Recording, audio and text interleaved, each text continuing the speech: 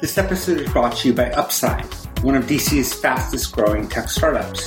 Upside's looking for innovative engineers who want to disrupt the norm, and they're always hiring. Check out upside.com/team to learn more.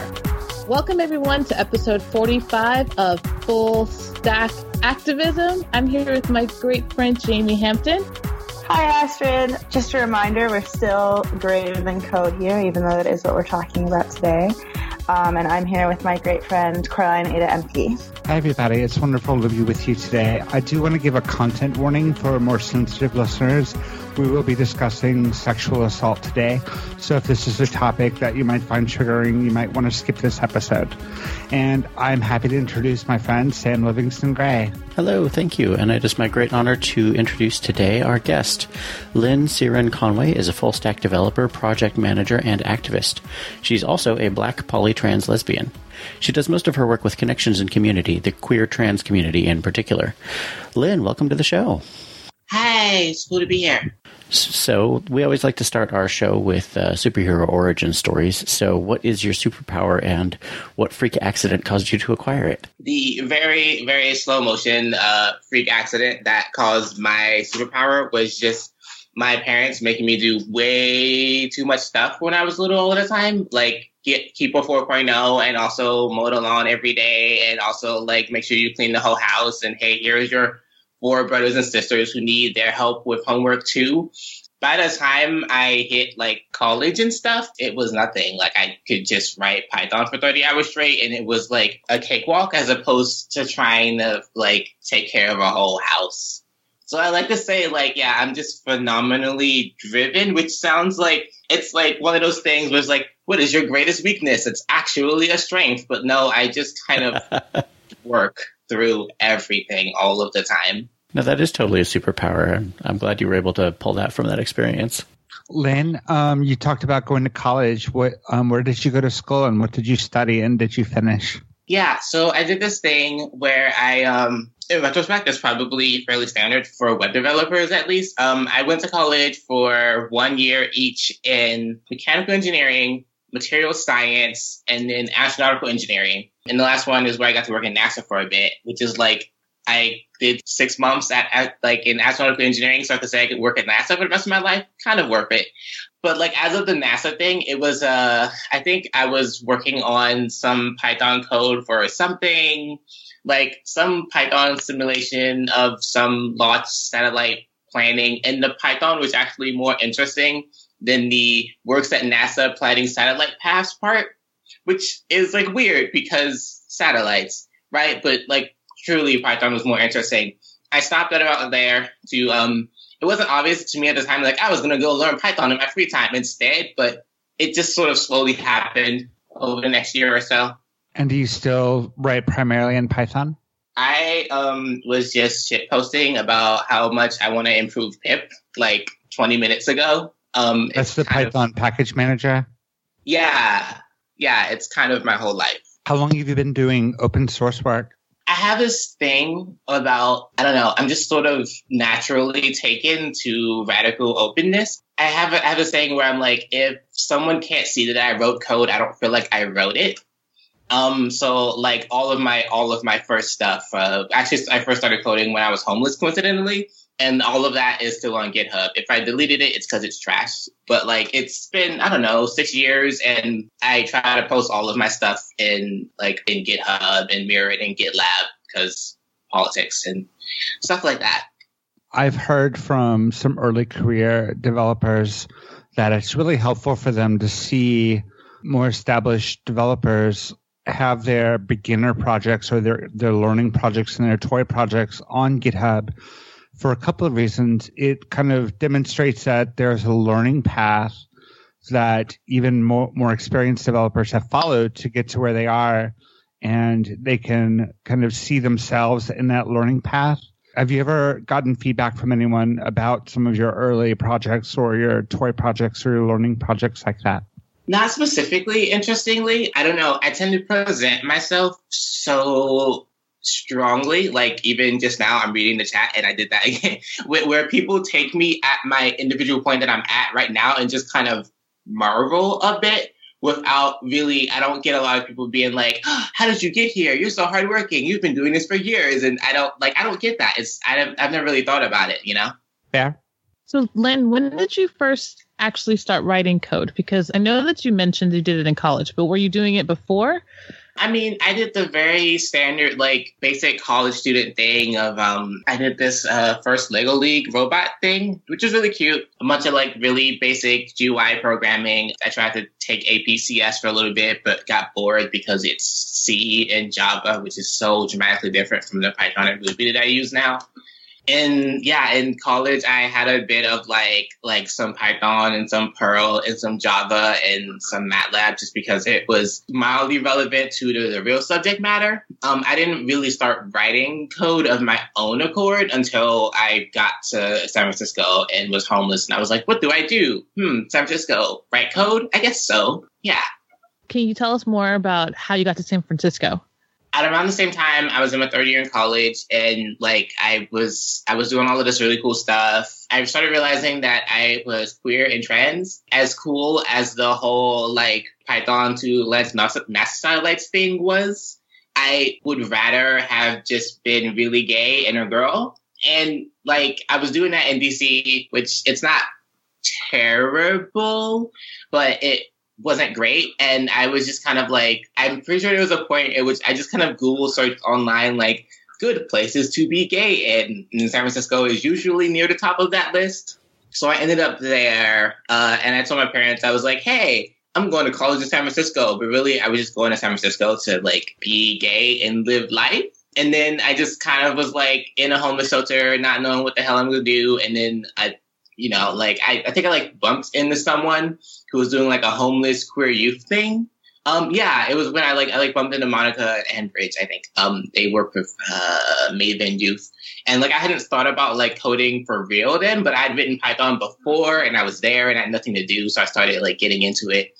I mean, it's in the context of I've been writing code a little bit my whole life, but I didn't really lean into it until I was in San Francisco. Was there a program that you were in to get your career started, or was it just the individual efforts of the people that you mentioned? My specific way that I got started was my, I have a very activist-y mindset. And so I leaned myself to that direction. That plus my, like, I just want to work all the time combined with I really like putting everything open source.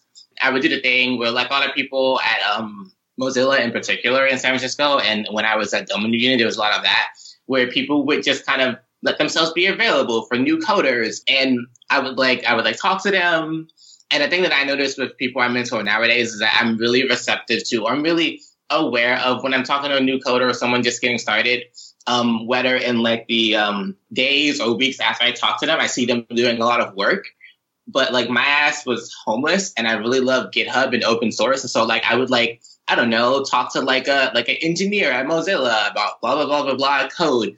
And then like after the conversation, I would just like push some random beginner level Python code like every hour for the next 4 days, you know? And I think that just sort of like, that's just sort of helped with like this visibility avalanche where I was like talking to people who like code, but also kind of activism. And I just kept doing things all of the time. It wasn't very formal, but it was very structured on my part. Like I had meetings with people who did PR stuff, and I was like, hey, what things should I be tweeting about? Should I have another Twitter account? Like should I like post my GitHub to my Twitter? Is that too spammy? Like, how should I be connecting with people? And I did a lot of that. That's really amazing. I really respect like your let's just do this attitude that I'm getting from listening to you talk. While you were kind of in that zone talking to people and getting that kind of advice, is there any particular like piece of advice that really stuck out to you and like really affected how you did things that you remember that you might want to share with other people? I can't think of anything specifically. This wasn't advice per se, as something I was just really inspired by. In my like very early days of hanging out at Dublin Union, I forget who I ran into first. It was either Ash or Shanley, or Ash Ryden or Shanley Kane, and it was when they were starting up AlterConf and Model View Culture, respectively. And that was the first time I'd run into someone like being in an existing industry with a lot of existing infrastructure and just being like, you know what? I don't like all of the rest of y'all's stuff. I'm just going to start my own, like just from zero. I don't like your thing. My thing's going to be better, and I'm going to do it myself. Sort of that mindset I hadn't encountered before personally. And so I was like, wait, I can just do whatever. Like, I can look at the thing, say I don't like it, and then do something else, and then people respect me, right? And so I get this thing nowadays of, like, people like, how did you plan out your path? And did you go through any programs? And what was the structure? And blah, blah, blah, blah. And really, it was just having a lot of energy and being shown that I can just do whatever, and then proceeding to do that. That's interesting. I've run across this idea in writing that you have some million words of crap inside you and you need to just get them out as part of the process of, getting better at what you do. So it sounds like you were already set up to do that, but you were also in this environment where you got access to a lot of feedback, so you're able to make the most of that phase of your development as well. Does that sound about right? Yeah, I had a really interesting time where when I was first starting out, I had a lot of people who were very like, oh, this is a new coder. I'm going to like criticize them on Python syntax arbitrarily, like every 30 minutes for a week. And then a lot of people who just who were talking to me about culture and visibility and how to get myself out there at a time where I was just really driven to like self-improve. I really appreciate what you're saying about seeing other people's stuff that you don't like and making your own. And I think that's like a really good segue to bring us into this project that you've been working on that I'd really like to hear more about, Project Callisto. Can you start to give us the background on that? The way I like to describe it to other tech people is it's Google Docs for sexual assault reporting. The main hook there is that in the absence of Callisto, the usual thing that you have to do at a school to report sexual assault is that you have to go to a physical office in person and usually recount the story 1 to 3 times, like verbally, which as a millennial, I just kind of die inside every time I have to convey that information as opposed to just filling out a form online. On the Project Callisto website, there are some really chilling statistics. It says that survivors of sexual assault wait an average of 11 months to report their assaults to authorities. Less than 10% of survivors will even report their assault at all, and that up to 90% of assaults are committed by repeat perpetrators. The other thing that I found really striking is that the project website says that an estimated 20% of women, 7% of men, and 24% of trans and gender nonconforming students are sexually assaulted during their college career. So I definitely understand how difficult it would be for a survivor of a sexual assault to go to a physical office and make that report and have to relive it multiple times through the retelling. What does Project Callisto do differently to address that difficulty? It's sort of really basic to say that just putting up a form online is like such a dramatic difference, from having to say it in person.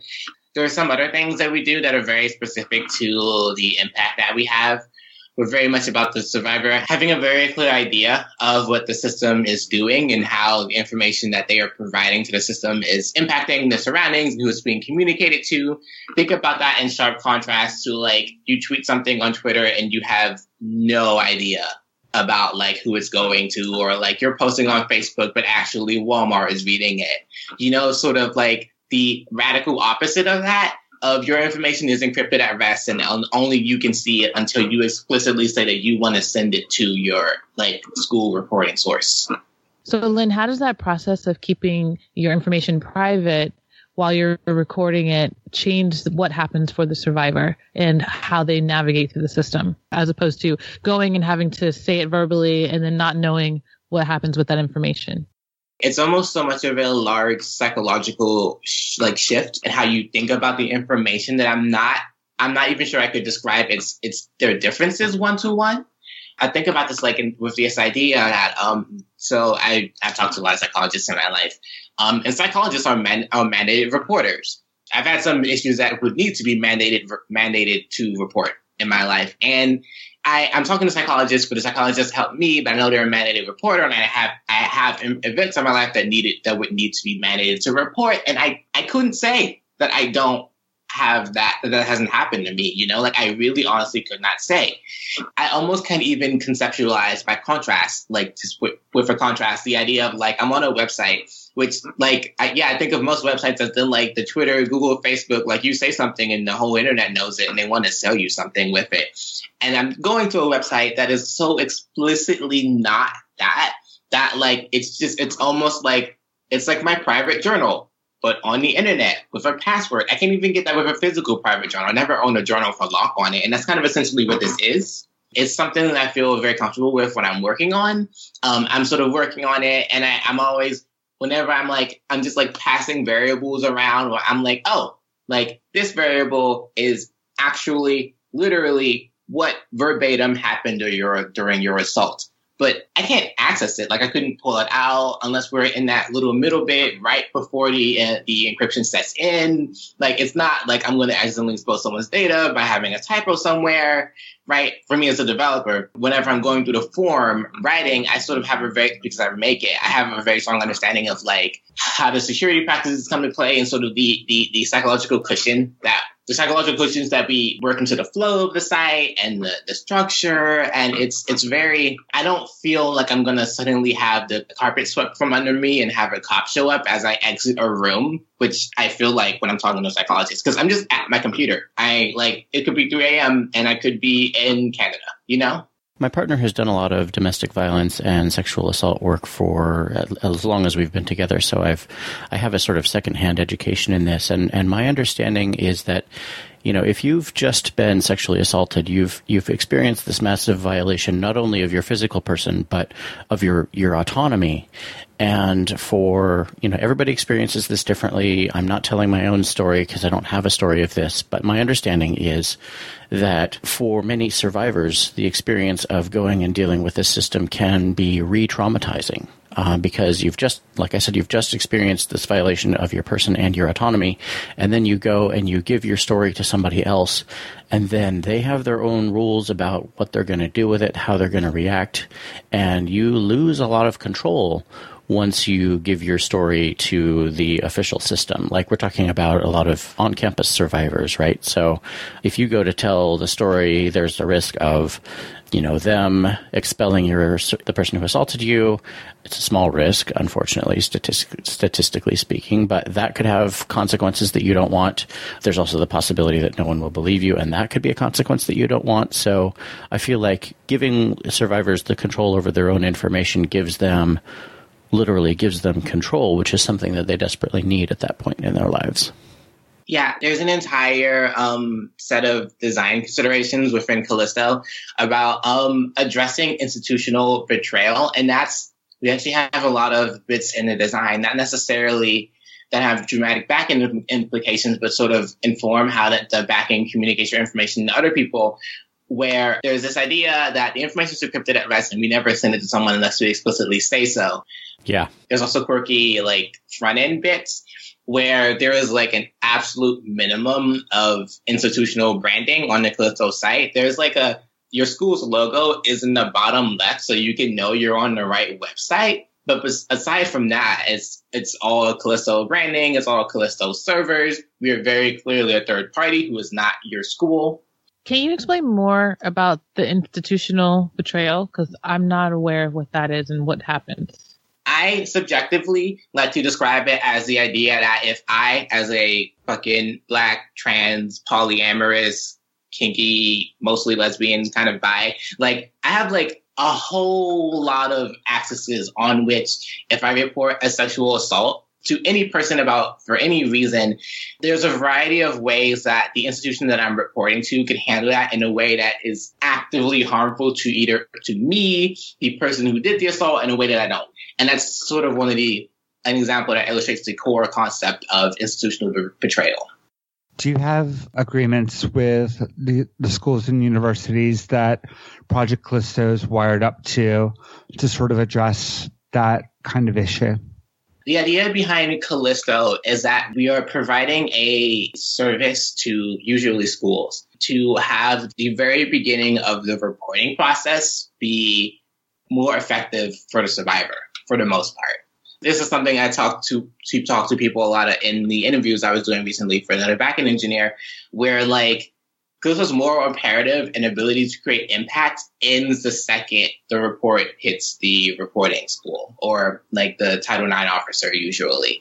At that point, all of the standard methods of institutional betrayal that you would experience in any institution of any size or just start kicking in.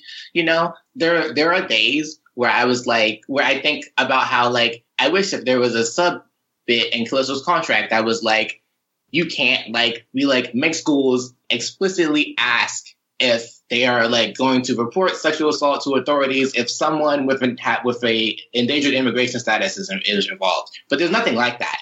We provide them a website, and then from there, we help them get the report, you know, and everything else is up to the institution to fix their own impact.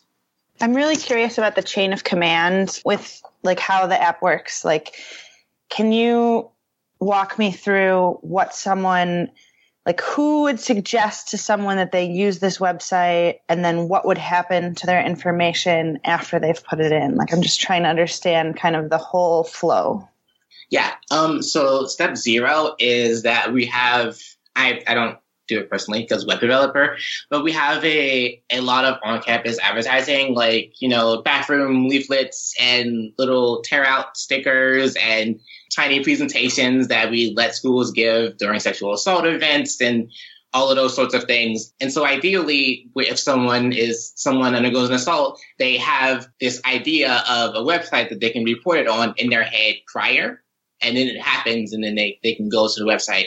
The website itself has a few steps to sort of make sure that the people who are reporting are from the school that they're reporting to. So from there, you fill out your report, and at the very end of the reporting process, which that's the whole like Google form me, you're just filling out fields process. Immediately after that, there's a page that's like, hey, if you would like to still report your assault, we're going to encrypt it with GPG, and we're going to send it to these Title IX officers, their email addresses, right after you like click like a double confirm that this is what you want to do.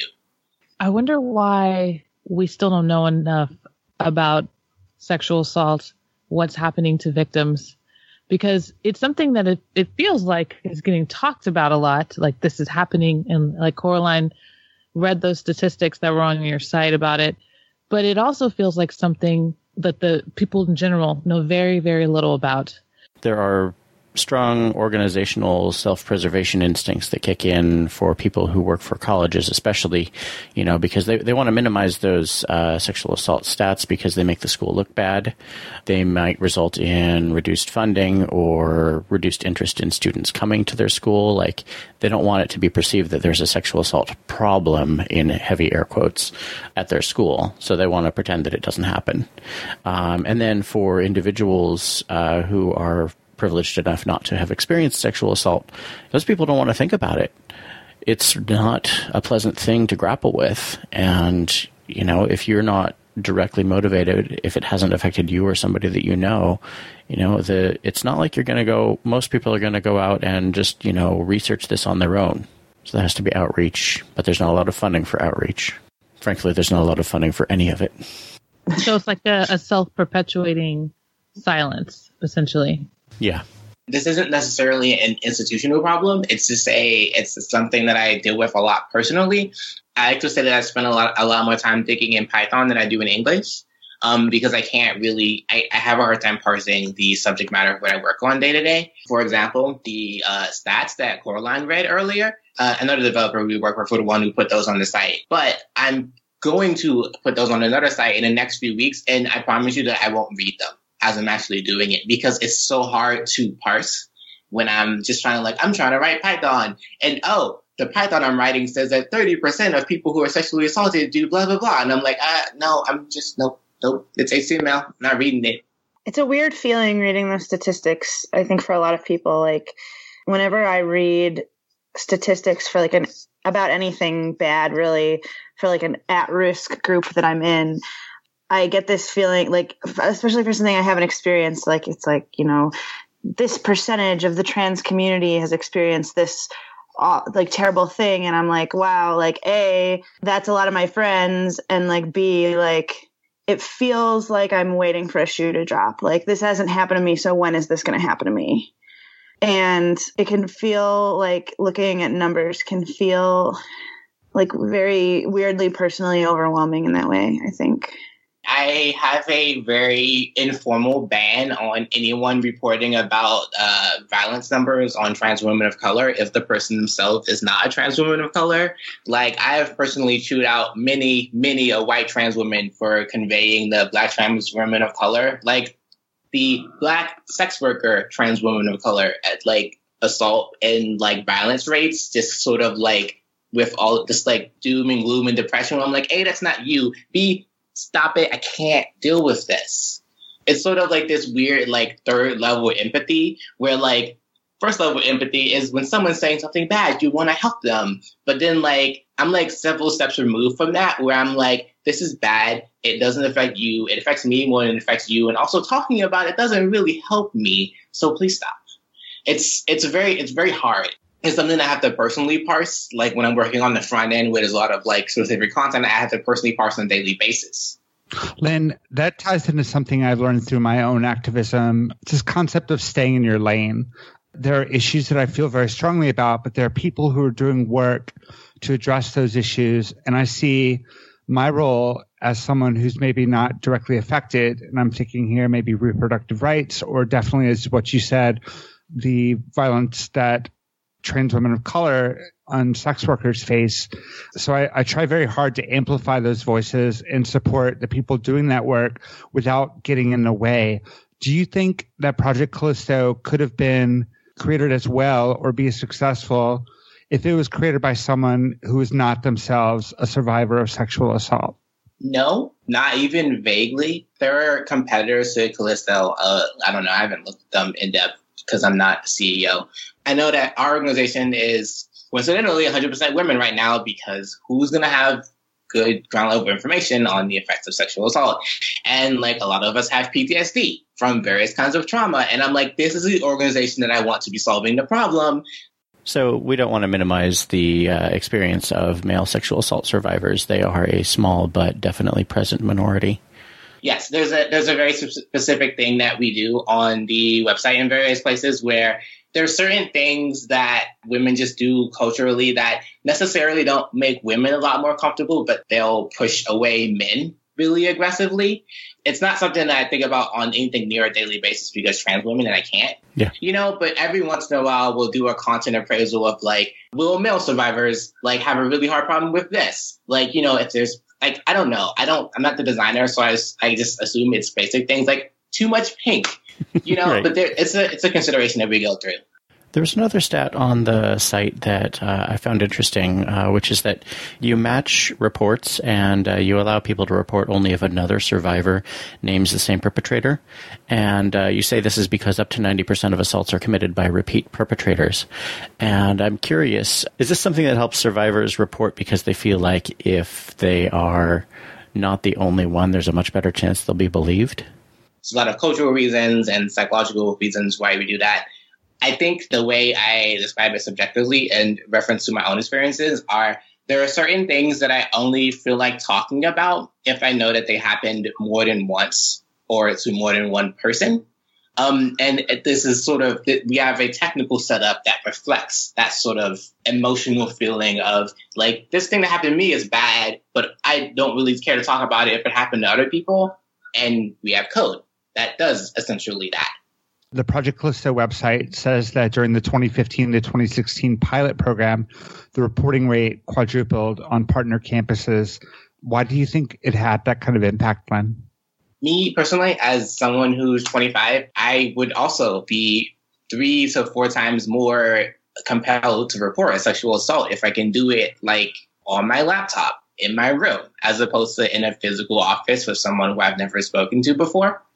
I think that sort of speaks to the core fundamental impact of, like, Callisto as a website where you can report a sexual assault. It's that being it itself being very impactful.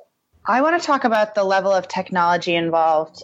My perspective on this is that I used to work on an Android app for an NGO in Africa that was doing a kind of similar thing, actually, where it was taking data from sexual assault survivors. In their case, the idea was people would go to doctors and get like medically checked, but then not feel comfortable going to law enforcement. And there was like a disconnect with people who felt comfortable with medical and people who felt comfortable with law enforcement. And so the idea was, if the doctor that they're already seeing can take this information in a format that they can just pass on to law enforcement with consent, rather than making them go through a traumatic experience again, as we were saying earlier with like getting checked out. But like one of our big things that was like a huge focus in the third world, which is where this app was being used, was like keeping it as low tech as possible. Like even though it was an app, like we trained the doctors to use it, and the survivors never had to do anything on a computer or a phone,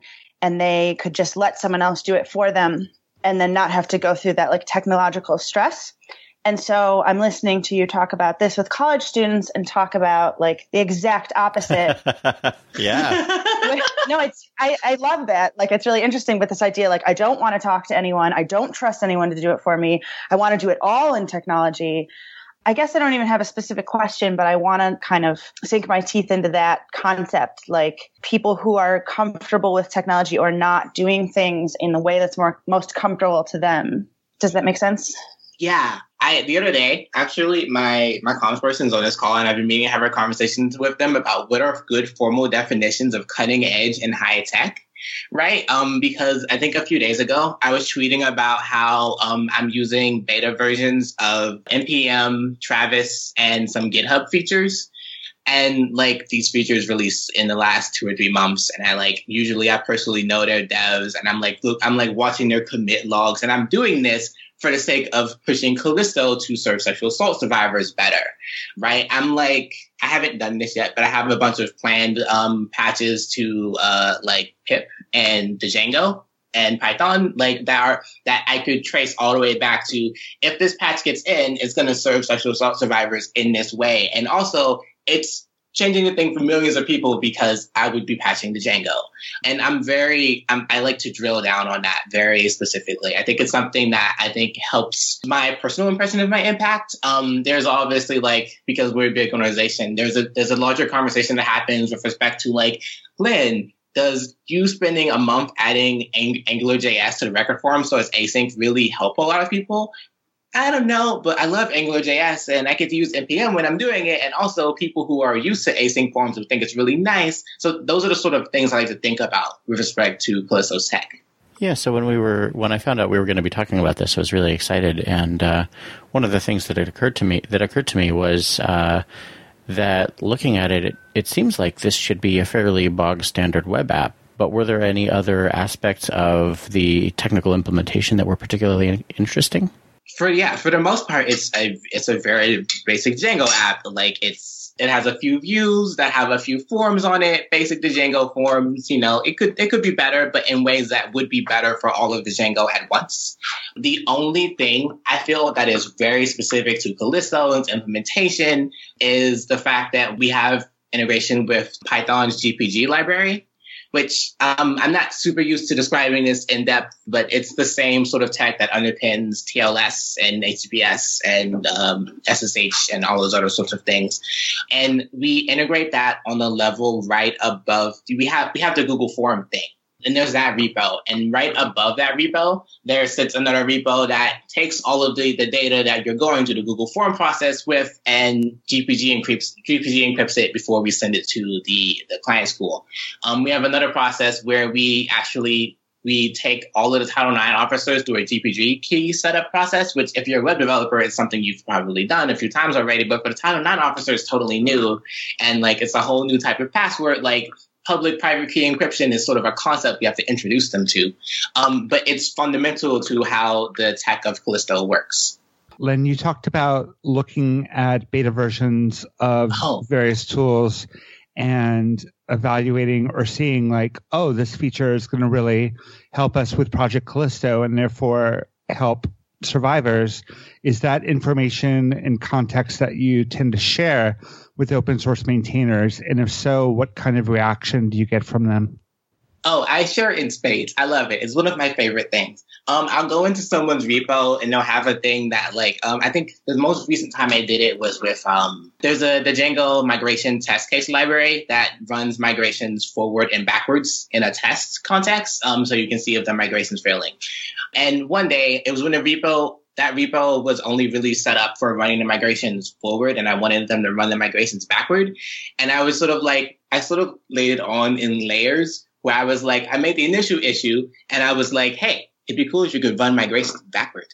And then, it had the standard open source thing of the developer was like, oh, this would be cool. I don't even going to work on it. And then a few weeks later, I was like, hey, I'm working on this sexual assault record form. And I think that if the survivor has a specific kind of data and then I remove that field, I need to be able to write a test to explicitly say that field is removed because it contains sexual assault data. That would have a really good end user impact on survivor. And then that feature was in 3 days. So yeah, that's usually how it goes. But there's sometimes when I don't even have to do that. I just sort of say Callisto and then they Google it and things happen around me. It's really nice. I think that speaks well of the Django community, that an app like yours has that kind of credibility and clout. I've had all totally positive experience with the Django community. Amusingly, I had this thing where the way I like to submit patches to open source projects really grates against the Django itself. Just me versus the Django. I've had this thing, right? And since I started working on Callisto, either something about how I culturally ship myself for the context of me working on Callisto, when I make issues on the Django, people don't yell at me anymore. And that's been nice because I'm kind of a shithead about it, but I'm a shithead about it to help sexual assault survivors so they deal with it. That's a good reason. Yeah, it's basically always been the case that when I'm talking about things and I don't know how the whole Pip core team hasn't chewed me out because I talk so much shit about Pip on Twitter. But I feel like if they were to start, they would see Callisto in my bio and be like, oh, okay, never mind. And that's sort of how it goes usually. I think actually that's kind of great because not only are you getting a positive reaction from project maintainers, but I think that as software developers, we tend to not think about the impact necessarily of technical decisions that we make or the tools that we create. And we don't think about the fact that, there are real people doing important work on the other side. Our users are doing really critical work. I think too often we might think, oh, in the enterprise, this will have this effect, or an organization of a certain size, it will make a developer spend 5% less time running tests. When in reality, there's very important work, like the work that you're doing, that relies on stability and performance and flexibility of the tooling that we're creating. Yeah, it's nice to sort of remind people of that every once in a while. I can almost see it between comments in a GitHub issue where they realize that I'm not trying to the GitHub issue I just made isn't for making takeout get to my house 2 minutes faster. It's for helping someone report sexual assault, and you can just sort of feel how much more serious and driven they get in between two comments when they realize that. Out of curiosity, is it feasible for newcomers to contribute to Project Callisto? It is a degree of feasible that I work every day to make more feasible. I come from a context where previous to Callisto, I was working on Bundler and Ruby Gems, which the projects themselves like to be very accessible, but the actual code for Bundler and Ruby Gems is almost comically inaccessible. And so, I focus a lot on using the standard Django patterns for things in our open source repos so that if someone's coming from the context of another Django project, they don't have to deal with a lot of Callisto quirks. I have a bunch of really aggressive linters. I'm always on the search for if I can add a new linter and it doesn't take me an hour and a half to fix my currently existing stuff, I will. I love it. It's so much fun. And those are sort of things I like to think help new project contributors. I think it would be good. It would be amazing at some point when we're much larger to have someone who's one of their core job competencies is helping Callisto's open source profile so that more people can be using it to solve sexual assault in more nuanced ways. So, Lynn, is there any way for people who are not programmers to help contribute to Project Callisto? I might be corrected on this later, but as far as I know, the only portion of Callisto as an organization is entirely that is significantly open to like general public feedback is the few Django repos. And so it's very programmery in that sense. And even then, there's not a lot of like translations or documentation in the open source repos. It's mostly Python. Personally, coming from the context of like open source everything and bundler and all that stuff, like I really want that to get better. But in the meantime, ways to help Callisto are like be a Python developer or like get your foundation to donate $1 million so we can figure out what to do with it. Have you worked with Fun Club? Not in the context of my individual organization, but I know like 5 or 6 organizations that have been founded with Fun Club, and I like watched their impact before and after. We had a very positive experience with Fun Club. I mean, it's definitely worthwhile. I could see a thing where I could get money for Fun Club, not necessarily in the same nonprofit way that Callisto usually gets money, which is very operations-y, but I use it in a more specific technical contrast of like I get Fun Club money for like open source a different part of Callisto, and I have like a junior programmer working on it for a little bit, and I pay them with the Fun Club money like 1-to-1. I could see that being a thing. I think it's an interesting avenue to explore, particularly because Callisto as an organization is very standard nonprofit. We have very standard nonprofit fundraising, and I've never thought about the like wide network of tech fundraising that I'm also connected with. I think that ties into something that Sam was saying in chat. A lot of people who don't have the time or the energy or don't want to get in the way of the project would be very, very happy to contribute money knowing that it was being put to good use. Yeah, I think there's even, I don't interact with it much because web developer, there's like campaigns we do about individual giving. And it's sort of weird because like when I'm hearing about it, it's like operations talking about individual giving. But subjectively for the person hearing about that, it's like giving $5 to help support sexual assault survivors, you know, and that's nice. So for our listeners who may now be inspired to donate, we're going to drop a link to the Project Callisto donation page in the show notes. I'm curious about the decision to have Callisto as an open source project. I know that you were talking earlier about how you really like to be open and transparent, and I really respect that. And I wonder kind of what went into that decision to have this as an open source project, and like if there were any worries with like security and how you like mitigated that.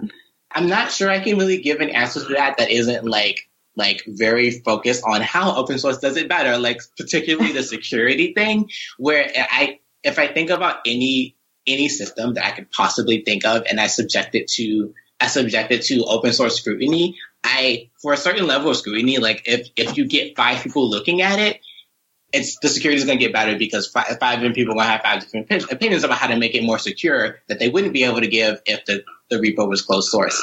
And that's sort of one of the fundamental tenets of open source and security that I like to spit off whenever I need to. The fact that Callisto is open source is very chicken and egg for me because I like to recreationally license a lot of my personal projects as AGPL. Right. And then the person who was hiring for Callisto at the time was like, hey, would you like to work here? And I was like, well, let me look at it. Oh, my God, you license AGPL on like a sexual assault reporting platform. And I love it. So it's just kind of already here. You know, I was like, this is amazing. I do this personally myself, too. And it was really funny, actually, because I had a personal conversation with the hiring manager at the time.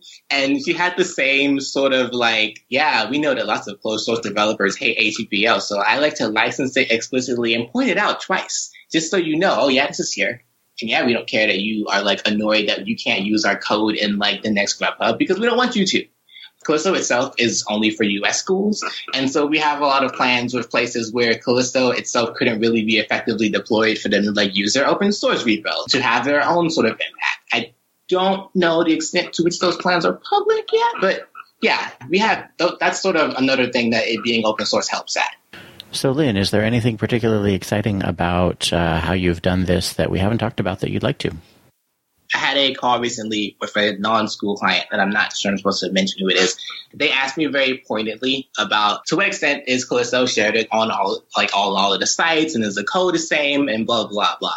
That's like my favorite topic because I've spent the last 6 months like going from a really like standard kind of basic copy and pasting SQL dump process to like this thing where we have like 13 client schools, but one Heroku app. And like we like have like Heroku pipelines set up and Travis build stages and smoke tests and all kinds of automated deploys that kick off every like hour.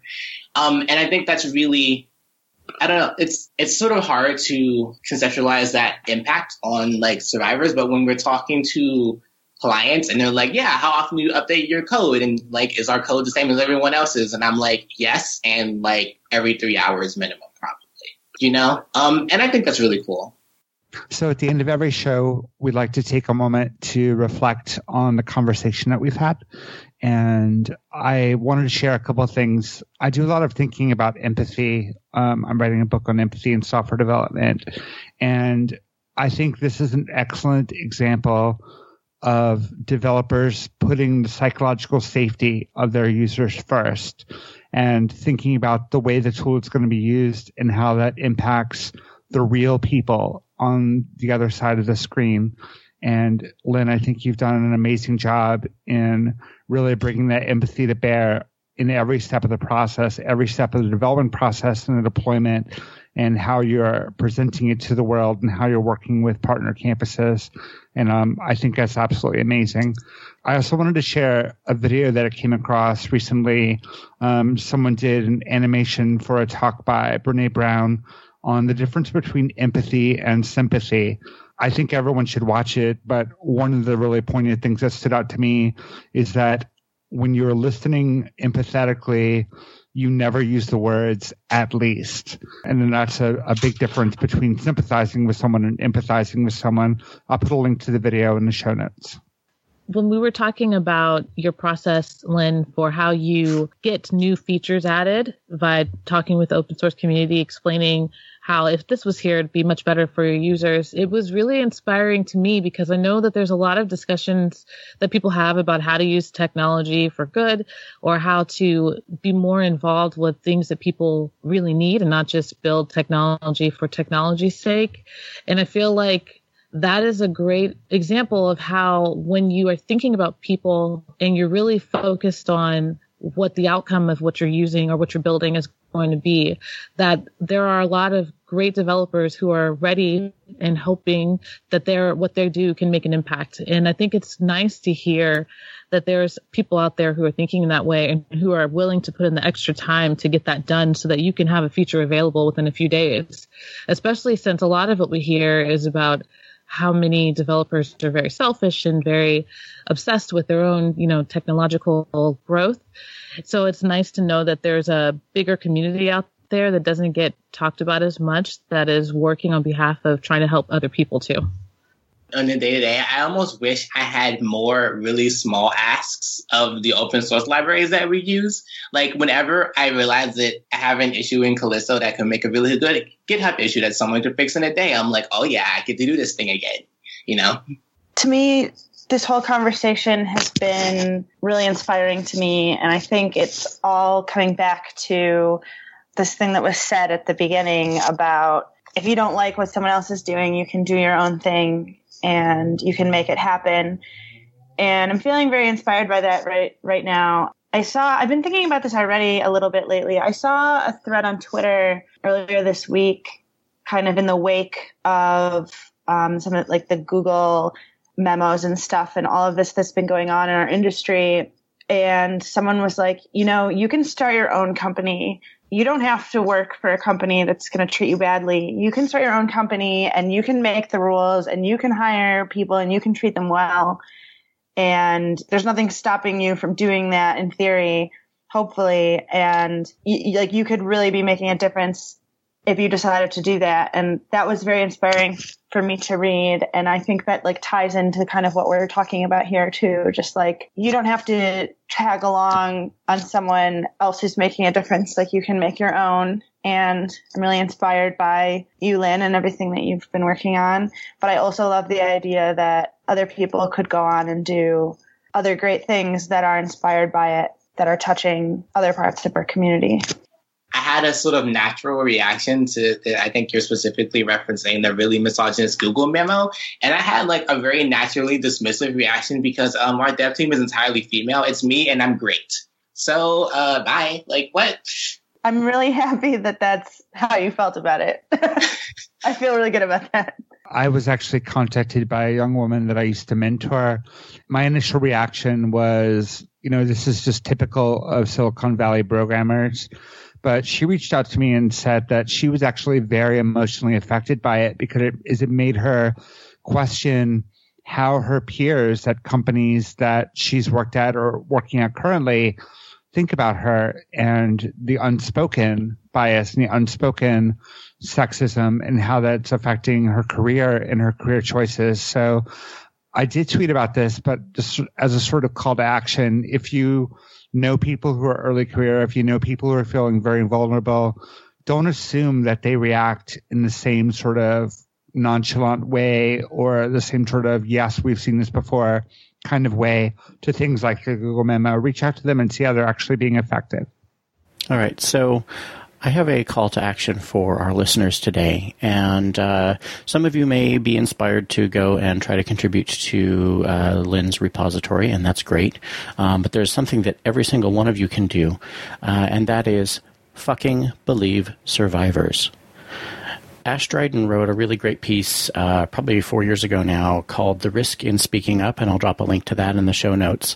But she talks about all of the various forces that might keep somebody from disclosing that they were a survivor or that they survived an attempt at sexual assault. And there's a lot, the TLDR is there's a lot of reasons not to say anything. So if somebody does disclose that to you, the very least you can do is believe them. And, of course, for that to happen, you also have to be the sort of person that somebody feels safe disclosing to. And I'll leave that as an exercise for the listener. But that's it, really. Fucking believe survivors. Lynn, thank you so much for coming on our show and talking about your work. And thank you, more importantly, for the work that you are doing and the impact that you're having on a very, very vulnerable part of our population. So thank you so much for that. This has been a difficult conversation for a lot of us on the panel, and it's probably a difficult conversation for some of our listeners to hear. But we feel like it's very important, and it's important to talk publicly about these kinds of issues and about how people in our community can make a difference. This episode is brought to you by Upside, one of DC's fastest growing tech startups. Upside's looking for innovative engineers who want to disrupt the norm, and they're always hiring. Check out upside.com/team to learn more. Upside is our first corporate sponsor, but we're looking for more so that we can continue to bring you great episodes like the one you've heard today. If your company values diversity, inclusivity, and the kinds of in-depth conversations that we have here on Greater Than Code, please talk to them about sponsoring the show. A prospectus is available at greaterthancode.com/sponsors. Thank you.